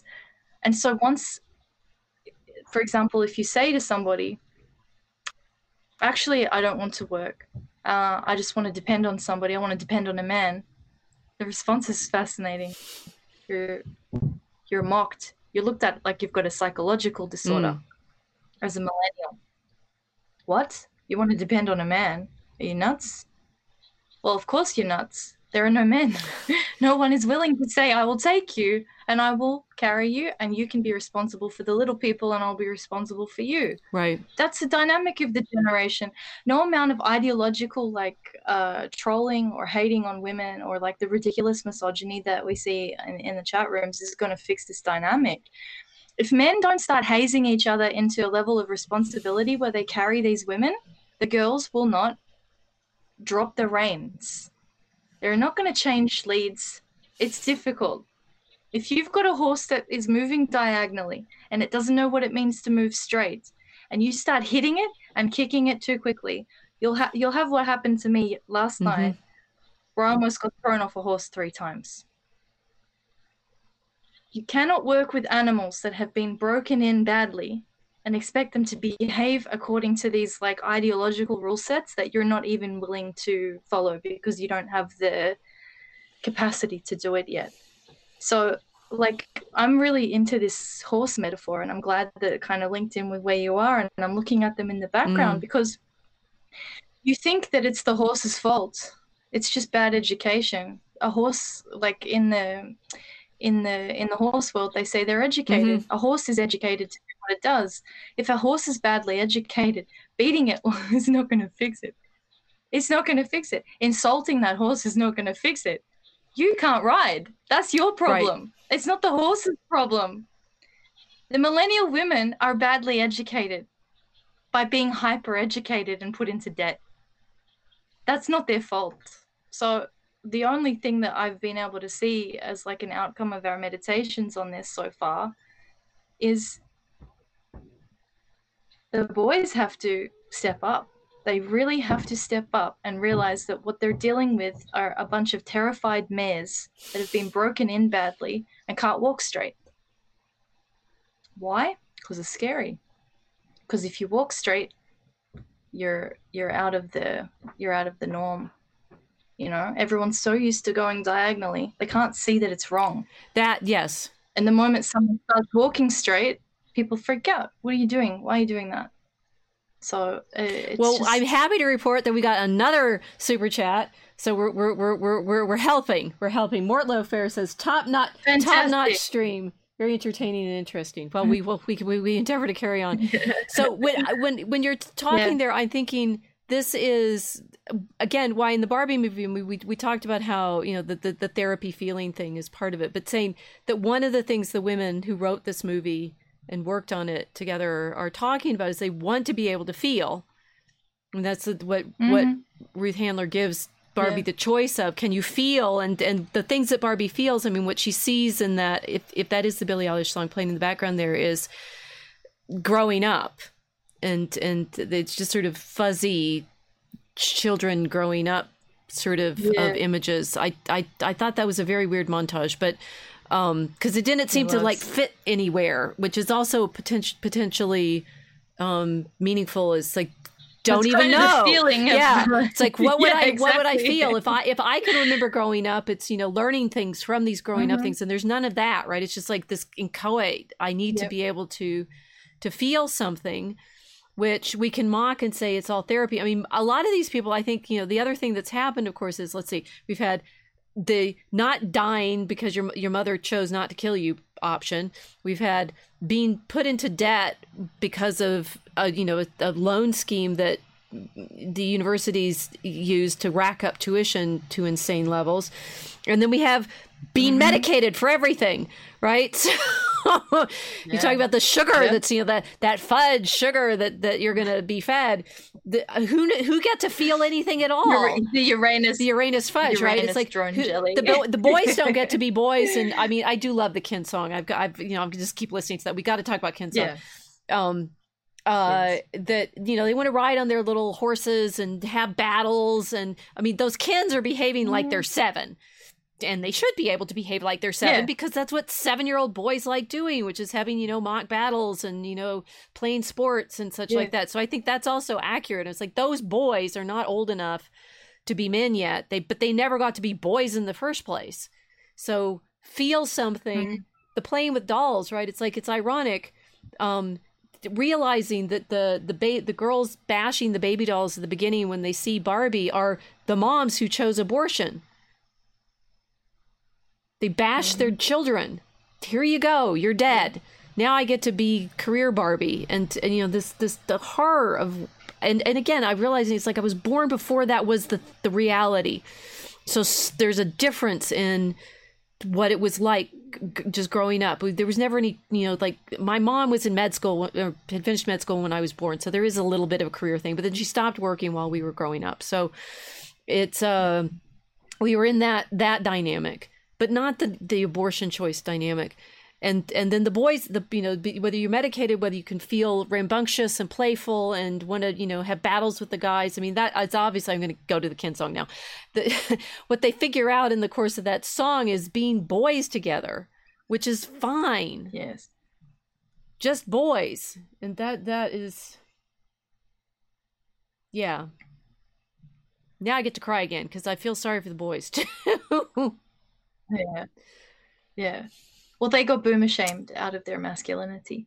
They got boomer shamed out of their boyhood. Didn't do that. So they never even got to, you know, it's like never get to the masculinity because you're being, you know, Homer Simpson mocked and whoever, all the, you know, the stupid dad mocking that's been going on for decades. It's like when I occasionally watch like actual television and you see yet another ad for yet another product. I mean, the advertising shaming of men has been going on for ages.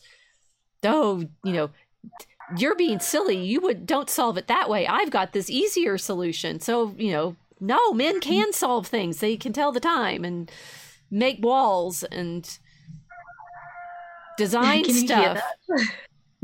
What's going on in your neighborhood? There's the rooster crowing. Ooh, the rooster crows as we speak. The rooster has crowed. Yes, it's very poignant. Crow, rooster, crow. Do boy things. Build stuff. Fight with plastic horses. He's really going for it. That's great. His name is Elvis Presley. Bless his heart. Yeah. Oh, I really hear him. That's really funny. Yeah. Okay, we've got the rooster agrees. Yeah. Yeah, they have to just they have to be boys. Yeah. Which means a total rejection of anything that the boomers have considered to be appropriate for boys. I think that would be a fair thing to say. uh, the sex roles were completely reversed in the millennial generation. Boys had to be held back in order to create all of those Barbies, because women cannot compete against men in most fields. They just can't. We can't. It's not going to happen. We cannot do it. The only way that we've succeeded, we can't even scan as well as they do. Don't tell them that. We did a whole episode about that. What men want. They scan very nicely. Happy because then at least at least we know that if they do start doing their poetry, we're going to get some very nice stanzas out of it. But which we will cruelly judge. As you've also made the point of, we have to make, it's like, one, be precious women, value yourself. I mean, the sense of, remember what Cher says about losing her virginity and how picky she is about her shoes. Be picky. Make them make you good shoes, because you need to know that they're going to take care of you when you really need it. Yeah. Well, I think the problem is that the millennial boys were held back in order to get the millennial women to succeed. So the millennial women are looking back at retarded people. Literally retarded as in held back. Yes. Oh, yeah. Yes. Slow down. Like if you tell the time, in retard, it just means I'm late. I'm retarded. I've been delayed. They've been delayed. Yep. They're not at the level that they should be at their age. And when they're approaching these women for hookups, I mean, they're approaching women that want children, that want relationships. Everyone's just going along with everything and pretending it's all okay and they're having fun. They're not having fun. Nobody's having fun. Nobody likes it, and the men don't like it either. I'm grateful because I'm privy to some of the boys that tell me what they're up to. They tell me the truth. They don't like it deep down, but it's like, what do you do to fix it? You have to face your fear and actually get over this like millennial training that we've all been put through. And it sounds really harsh. If you want to get out of the Barbie training and say, okay, I don't want to be like this anymore, I want to actually be a woman and I want to make culture and I want to be woke again, then you have to really admit that actually the terrifying reality is that you can't do that on your own, and you need people that are willing to be around you to help you do it. How do you pick, like Cher does, It's very, very difficult, because millennial women are not virgins picking their first partner who's going to be the husband. They're picking from a cohort that's gone through boomification alongside them. There are no virgins to pick from in a millennial cohort, but there are also no people that have unscathed. We've all been boomified to a degree. So it's just, you realize that's in the Barbie movie too, when they're making their jokes about not having genitals. Yeah. If only we, it's like, if only we didn't.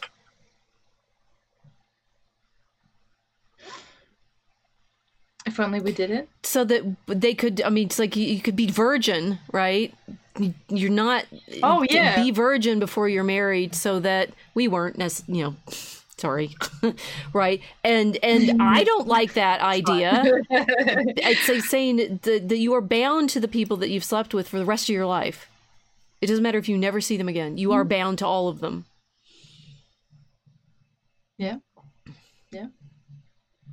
In one way or another, you're bound to absolutely all of them. Andrew Tate is however many he has, right? And so Solomon and all his wives. No, you're not Solomon Tate. That when they have that conversation, it's like the one thing Barbie and Ken we've established they're brother and sister, so that's creepy anyway. But they can't have had sex. So there's this other kind of like they're not even in the same reality of they went to kiss and they don't know what it means. It's like there's a kind of desire, longing, sweetness for like, what would it be that we went to parties and danced and that we just danced and it was fun and nothing happened after that. because you're expected for there's something to happen, right? It's like I've gotten so sick of movies. I barely, you know, it's like now Puss in Boots is good. We can talk about that one, and the Shrek movies are good too. We can talk about it's like the when they don't do the Sex and the City thing and end up in bed after one night, one drink. There's so much like longing to be children in the Barbie movie as well. Like, when did we get to be children? Well, my generation didn't, or at least we had a very, very, very short childhood. Yeah, a micro childhood. Yeah, because you're supposed to be you're supposed to be doing, you know, what are those the beauty pageants when they dress 6-year-olds up as grown women. Mm-hmm. Yep. Pageantry. Yeah, you don't get to be tomboy. You don't get to be ugly and awkward, or beautiful and awkward, but just like completely not conscious of the way you look and just doing your own thing. The boomer generation, they wanted dolls. They wanted to have little mini versions of them, mini women instead of children. And everything, I mean, like as you're describing the parties, right? I don't know a time when I would go to a party and there was anything wholesome about that party. The parties that I was going to, they were already college level parties when I started going out. That's my generation's reality. Yeah. So when she's like girls' night every night, it's like just a slumber party. You're saying you didn't get those. You didn't even get we did, right? Just like we had girls' parties, which was No, we had garage parties, but people were drinking, doing drugs. I mean, like, you know, girls I went to school with, they were getting pregnant, trying not to get pregnant, dealing with all of the adult issues, all the boomer issues that have been put on them. You got to make a choice now. And that choice came earlier and earlier and earlier for that generation.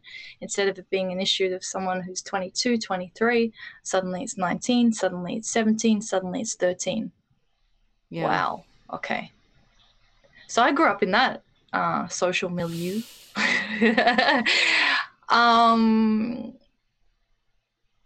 What do? How do you dodge it? It's like running a gauntlet. You're surrounded by people that are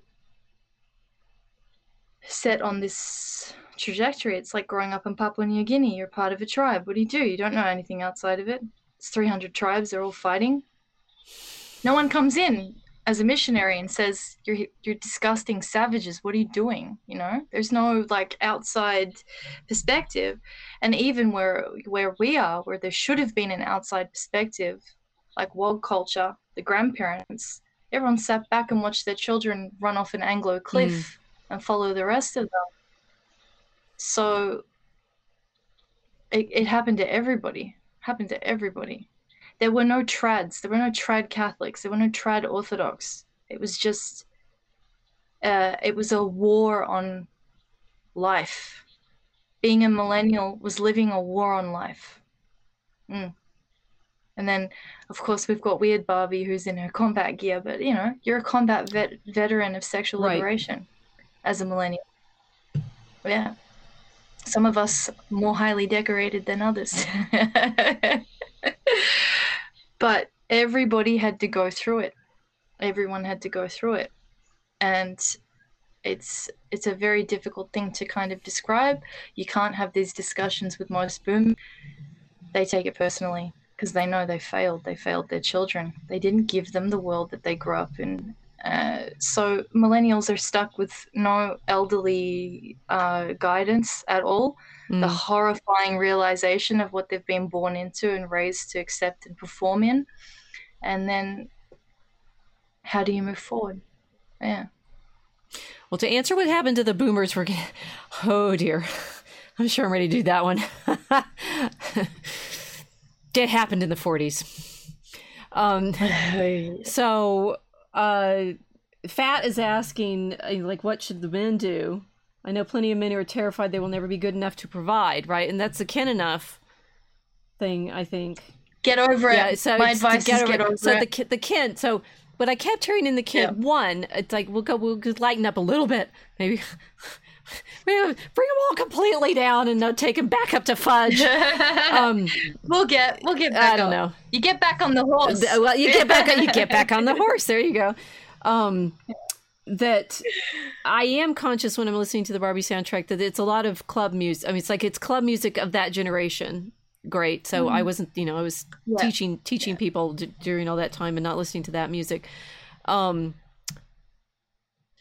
The Ken song, however, though, felt to me like it's echoing everything I grew up with, which I thought was really interesting. One, that they scripted it really nicely with the Sylvester Stallone's Rocky. I mean, I kind of missed this, but there you go. It was the Italian stallion. So if he's liking horses, he's liking Rocky as the Italian stallion and wearing the fur coat and the ninja. The ninja headband and that the music. I was asking my husband, what did he think the music was? He said, it sounds like Jesus Christ Superstar. And I'm like, maybe. Right. I actually want my brother to listen, and I didn't manage to trap him yet. Say, listen to this and tell me what the music is, because it's resonating for me, I think, because it's getting a lot of sounds that are coming out of what I lived with. So maybe the little bit before the millennial music hits. But there was one line that I thought was very interesting, which you are able to phrase better than I can because I can't remember it, but it's the about his feelings. Oh, am I not hot when I'm in my feelings? But the way he says it, the hot, right? There's one place that one singer says that word with that shape and sound. It's the one we know has created this whole situation, which is, of course... is it our favorite horror Oh, yes, story? it is.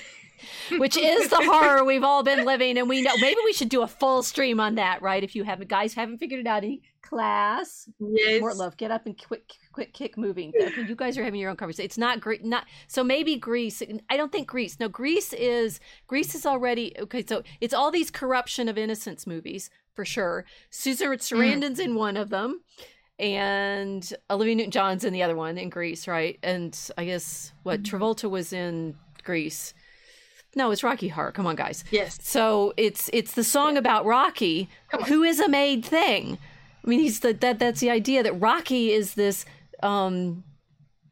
creature, right? It's the I've been blonde hair and a tan, and Ken comes up with that. It's like we see the man behind the tan. I just thought of that, right? There's like everything is resonating with that moment of the sweet transvestite.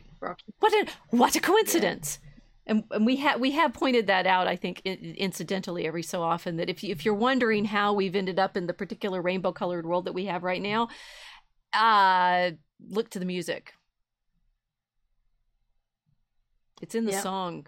It's there in the songs. And I think there's something. So am I not hot when I'm in my feelings, right? That's when it's saying, you told me I was supposed to feel like a woman. You told me that I was supposed to, have expressions and stuff. And that line, I don't think, Ken later, I think they betray the character later when he has to have that conversation. You're like, oh, I just exist for you. I was only made for you. But that's a kind of interesting problem of a rockiness, right? But he's saying, you made me like this. You wanted me like this. You wanted me hot, showing you my feelings. Am I not? The massive betrayal of the men in that moment is very interesting. I think Gosling performs it so well. There's this massive edge to all of the things that he's saying in that, because it's like, okay, no, I am a man and I am, I'm enough, right? But I am I don't think in the long, because Gosling himself is a father, right? I don't think in the long run it's enough for the Ken to just be Ken-ough. Being enough as a man, you now need to be a man. But the way that you guys know I made my reputation in this particular little culture context with 3 cheers for white men, right? And the first one was chivalry, which was serving women as knights, not as doormats and dogs. We've got doormats are doormats and dogs are not men. No. However manly my little dog may be among the other dogs, right? No, that's ridiculous. Well, I'll take it back to the riding metaphor because it's perfect. Because in the movie, the Ken's just, he wants to ride. Kendom. What's the symbol of Kendom? It's the horseshoe and the horse head, right? They're obsessed. The stallion. Metaphor. The stallion. Exactly. Stop clipping your men, ladies. Anyway, my dog's unclipped, so there. He's a dog. Yay. He's a dog's dog. He's gonna go after all the girls, and I have to break up the fights. She's not your girlfriend. He'll defend my dog. All the puppies they bring home. Defend all other dog. It's like all of these girls are mine. He's having a good time. Well, it's like the Kens getting into that chivalric mentality. You can't be a doormat to a horse. If you serve a horse and you are a doormat to a horse, it will kill you, it will kick you, it will throw you off. Like, this kind of understanding of chivalry, as you've said, this knighthood, it makes sense to me now. Because you can't get on one of these animals and say, okay, I'll let you lead. You will die. Right. You have to be in control of it, but not in a way that is controlling to the point of tyranny, because, again, you'll get kicked off. So it's like Ken's obsession is actually the key to the behavioral change that needs to happen with all of this idea of like masculinity being, we're going to start the patriarchy or whatever. But the millennials don't understand that it has to be a kind of decision to be leading in the same way that someone will be leading a horse. And yet it's like nowhere in the kingdom. They didn't do it at all.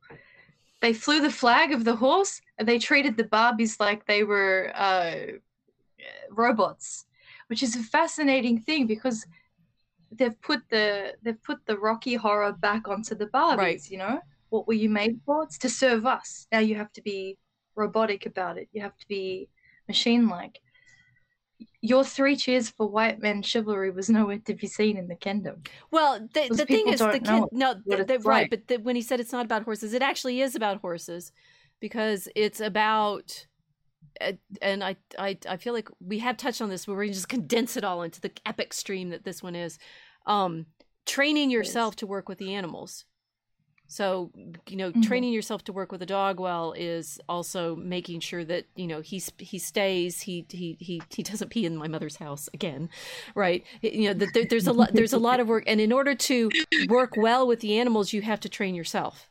That this comes in the chivalry in the Middle Ages, it comes in with the falconry. And, we've touched on that before too. It's like, you cannot work with a falcon if you're emotionally flighty, because you'll startle the birds and they'll bait. They'll end up hanging off their jesses, right? Because they've flown up and then they get pulled down, right? And the similar knights, like we started with this, like they had to be changing leads just to make those turns so that they can do those charges, those wonderful Hollywood charges on the horses. That takes a man training with. It's like there's a reason that riding a horse well is good indication of being able to train yourself to behave well. Yeah. It's a very complicated thing. I'm feeling it as we're talking. It's very. I have a mere dog, right? It's like you have a horse. Well, I don't have a horse. Somebody else's horse. Yeah, I've got someone else's horse.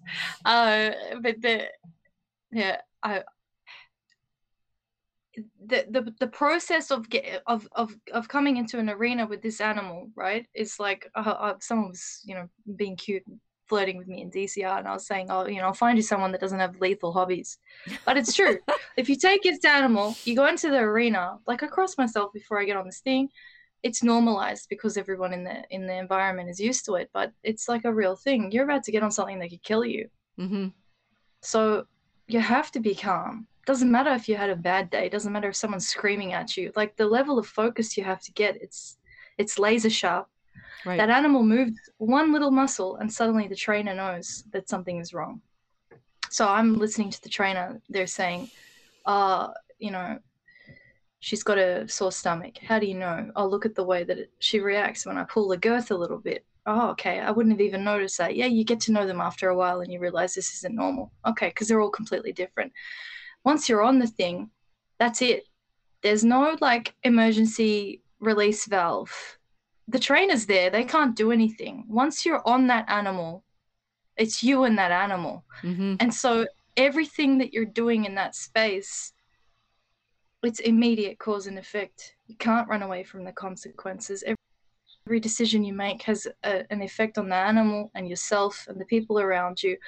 And we have all grown up, my generation, in environments where all of that has been taken away in the name of equality. I'm better at this than most people, even though I'm terrible at riding, just because I had the chutzpah to get on that animal in the first place. If we live in this world of like total equality and everything has to be completely fair and equal, and the boys have to be pulled back in order to push the women to the front, we end up with an entire generation of men who are scared to do what I'm doing. Right. And I'll speak very freely because I might as well now. I've got nothing to lose. How can I respect someone who's not willing to do what I'm doing? You can't, as a woman, respect someone who's not willing to match you and to get better than you at something. We have to look at our men in esteem. True respect is to esteem them and say, wow, you can do something I can't do. You're capable at doing something I can't do, which most of the time is regulate your emotions better than I can. Right. Women feel safe around men that can regulate themselves enough so that the girl can be the crazy one, crazy pregnant one, crazy mum that has the children and everything's chaotic and whatever. Daddy will handle it. My husband will handle it. But these men have not been raised to get into an arena and regulate themselves to that degree. If I explain to most people, what are you doing with your hobby now? I'm writing. Oh, what? Yeah. This was normal in this culture. Mm-hmm. We were equine people. So why is it such a new thing? It's because danger has been eliminated. But I don't think it's just the danger. It's that competition has been eliminated. Men have been told, don't stand out, don't do anything too risky, don't push yourself, don't be uncomfortable, don't risk injury, don't risk death. Just be Ken. Be in your feelings, that's it. Yeah. But ultimately, everybody's been ill prepared for their actual destiny as men and women becoming parents. So for me, being on the poor girl that I'm on, swing sideways as I'm going, I'm beginning to understand. Okay, this is what we're working with. I want to ride straight. I'm still going to swing sideways as a millennial because that's how I've been educated. And I pull myself back up into it, into a mentality of thinking, okay, the boomers wanted me to swing in this direction. I was educated to avoid the corners because the corners are tough. Corners are where the competition is. So avoid the corners. All of this kind of stuff. Like, I could go into the metaphor really deeply.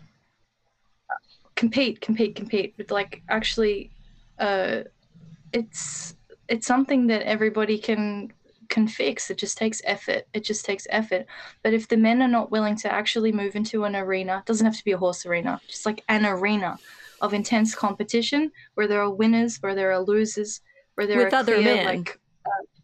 With other men, no women. Right. Then and the more that we're pushing for transgenderism in sport now, the more everything is being destroyed. The boys are no longer competing against other men. So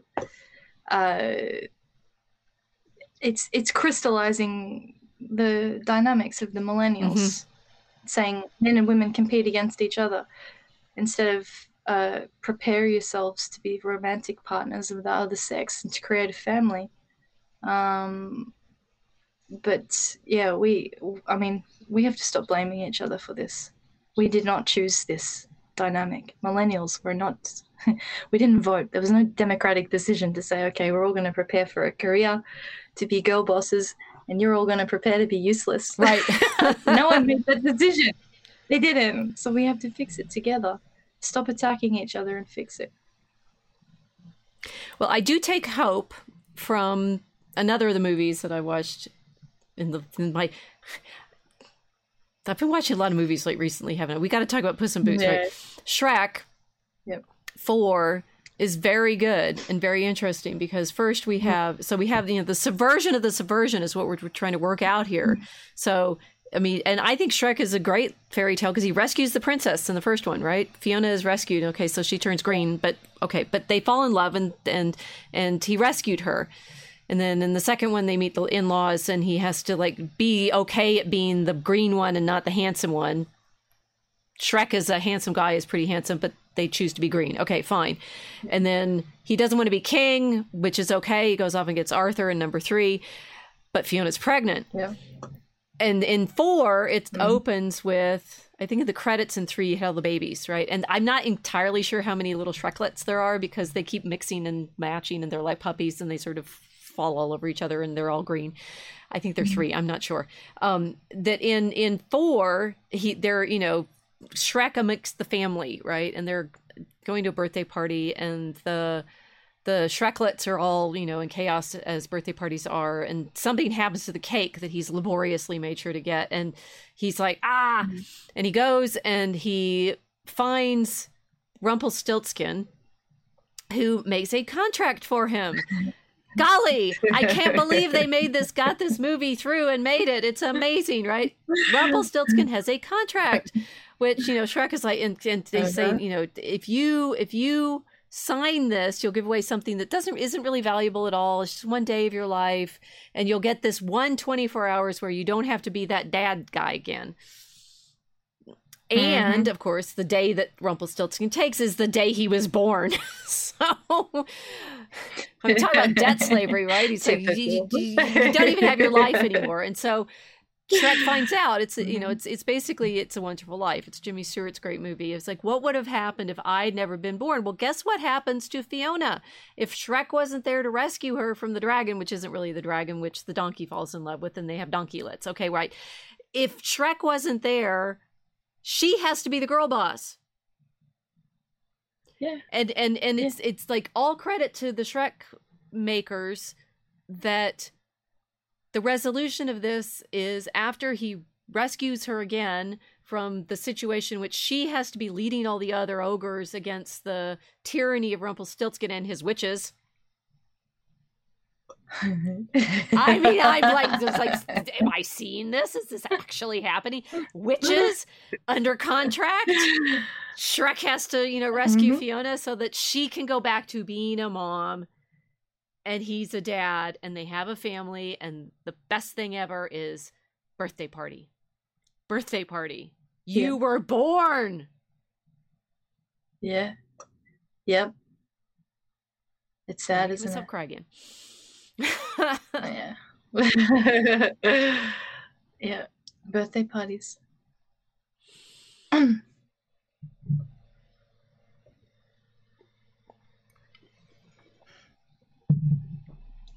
A song just popped into my head. I'll post it later. But it's a kind of bittersweet, almost sad song, but they're singing happy birthday. Now I realize where that comes from. From Shrek or from? It's an Israeli. It's an Israeli song. It's called Yom Holedet, Happy Birthday. And I always liked it. Now I know why. It was a bittersweet kind of happy birthday. But that makes sense because our generation have bittersweet happy birthdays. We need more babies. The other, but the Fiona girl boss is real. It's a real thing. She's forced into being the girl boss when Shrek wasn't there to rescue her. They did that in the Shrek movies. I couldn't believe it. Yay! I mean, it's heartening to find there are movies that have been sneaking through that are about the men. Puss in Boots does that too, right? The men saying, I stand up to this. I take the risk. Yeah, they have to. That's why, like, I sounded heartless before, you know, when the gentleman who said, what about was it a man who did the comment, but, you know, what about the boys that are worried about not being able to provide? I mean, everyone could use more money. I mean, no one is ever like, I have enough money. Millionaires are not content. They still want another million. Like, if young men trip themselves up into this, like, thinking that they're not going to be good enough providers and therefore it can never be done, well, you've just taken yourself out of the arena. Congratulations. You didn't even learn how to ride. Yeah. I go into an arena and I think, hopefully I don't get kicked in the head today or last night. Oh, I'm glad I didn't get thrown off onto the floor. I'm going to do it again tomorrow. Literally, I'm going to do it again tomorrow. Don't fall off. I need you in the stream. No, it's all right. I'll be fine. I have to do it. I actually have to do this. I have a compulsion that is never going to go away.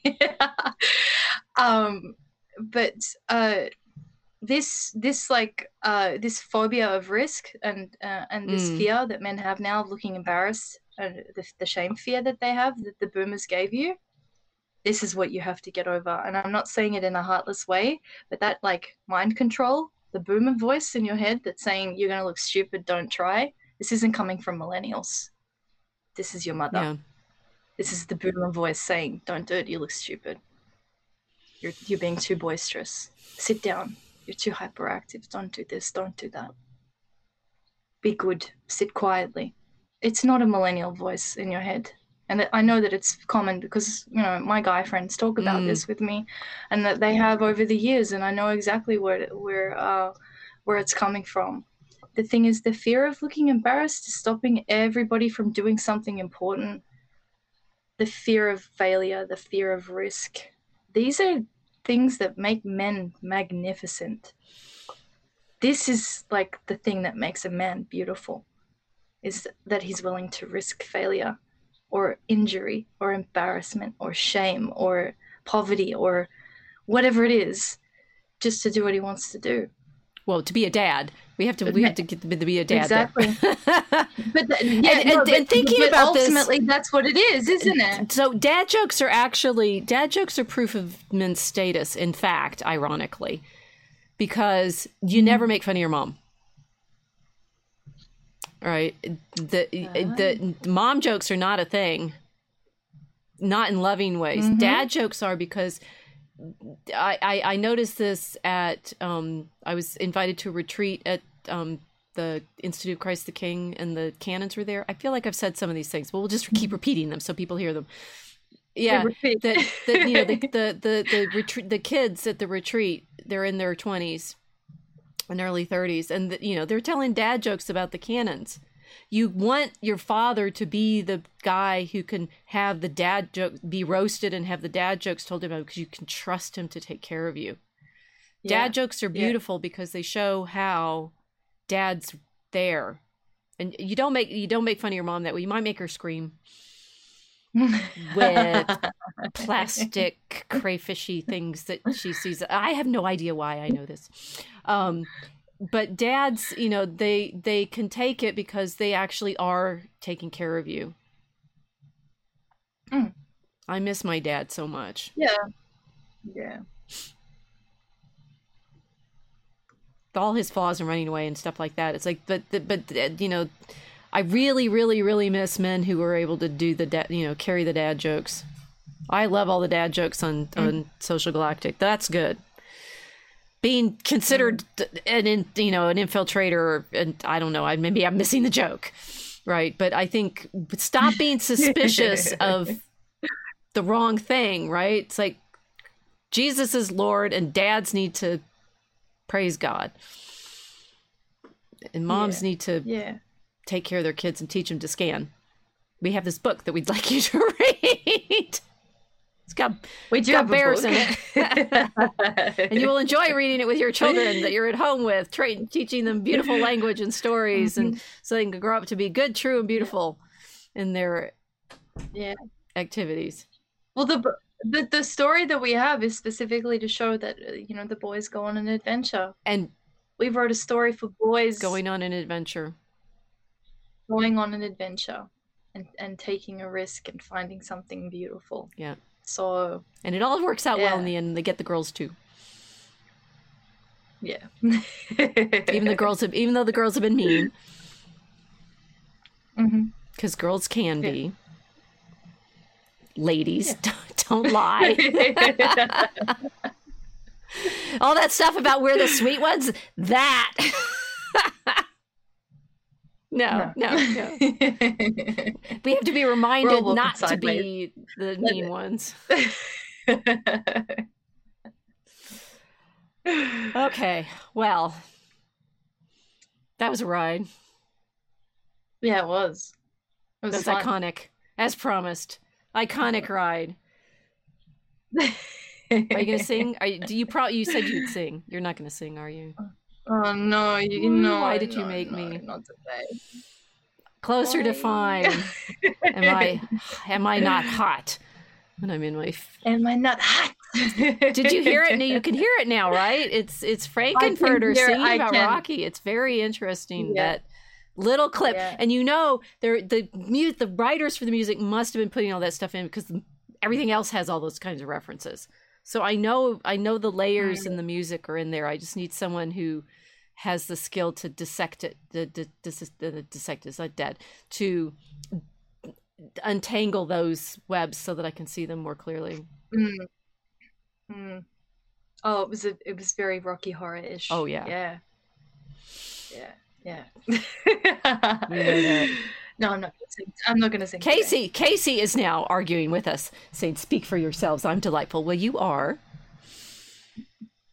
So are we. Oh yeah, we're all delightful.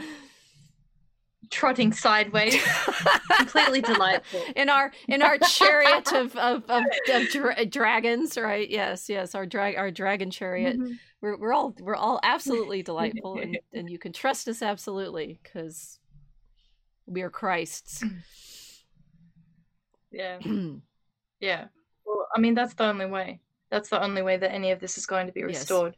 Yes. Like when you were describing too before about, everyone that you've ever slept with, you're connected to for the rest of your life. This kind of thing, I think, is the kind of stuff that needs to be brought into confession. It needs to be brought into the altar of the Lord. It's why Protestantism can't fix the culture like this, because there's no central point at which you can bring all of this mess and work it out with God in a way that you can see where all of your stuff is going very clearly. You're putting it all on an altar. You're putting Christ. I don't think that it's hopeless for this generation that's wrecked itself in the boomification. It just requires some understanding between men and women to see where we've all been, what we've all been through, and a real sense of like, we're all going into rehab now. Right.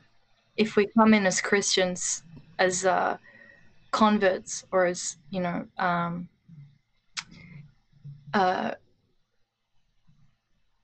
reverts for the lapsed Catholics and lapsed Orthodox, you're going to come into an environment with people that have been through the same boomification. Like all of us, we're all fallen. Of course. I was just thinking, sex is useless. As you were saying that, it's like Christ is Father because he carries it all. I mean, he's like, he's the talk about becoming, Father of all, because he's carried all of us. Absolutely all of us. We're going to have to, I say, one day we're going to have to actually, well, we do actually keep showing it and break it down, but I think the fear of the theological claims is I'm not sure we've chickened out of it, but it's more, how can we find the way to express this sense of God the Father carrying all of us in the way that he did, and that to do that he had to become man. And we keep trying to do that in our poetry and in our stories that we're writing for you all, but we recognize that it's still like to be unpacked, to be continued. Yes, Yeah. it's a big it's a big work. It's a big work. Well, so we've done our actual time now. So I will let you back off into the wilderness. No, I am in family world. I may or may not be able to stream next week. We'll keep you posted about whether I have Wi-Fi access. Not being in this basement.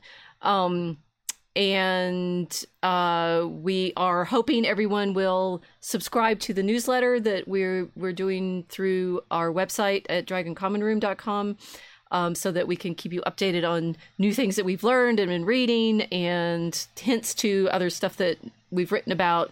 Last week's newsletter was about Mary, and links to some of my work, some of our meditations on what we think about in our praise of Mary. We're trying to, we recognize also we're trying to sort of build the nest to keep, I don't know, like eggs in the nest. I've got too many animals in my head. To create more of the back structure that we actually are working from, but hasn't, I think, been as visible as it needed to be for people to appreciate the slots and places that we're putting things. Rather than just being crazy spiders, making webs that are with our window in the stream, right? With the window from St. John Canticus and our web-like presence with our dove and stuff. We're trying to create more support, but subscribe to the newsletter. Get Aurora Borealis and start reading to your kids. We're going to, keep trying to figure out ways to help people unpack what we put into that, because there's a lot. And we are writing away at Draco Chemicus. There'll be yet more things to announce about when the books are coming out, Act 1 of the Casino and such. Am I getting any better at the promotion? I don't like the promotional stuff. I'm not good at. So like and subscribe, and please be back next time. All right? Yeah. Good. I'm worse than you. We don't want to leave is the thing. We want to just sit here on our horses streaming into the night. Okay, that's good. There's got to be a catchphrase. Here be dragons and doves. Night, everyone.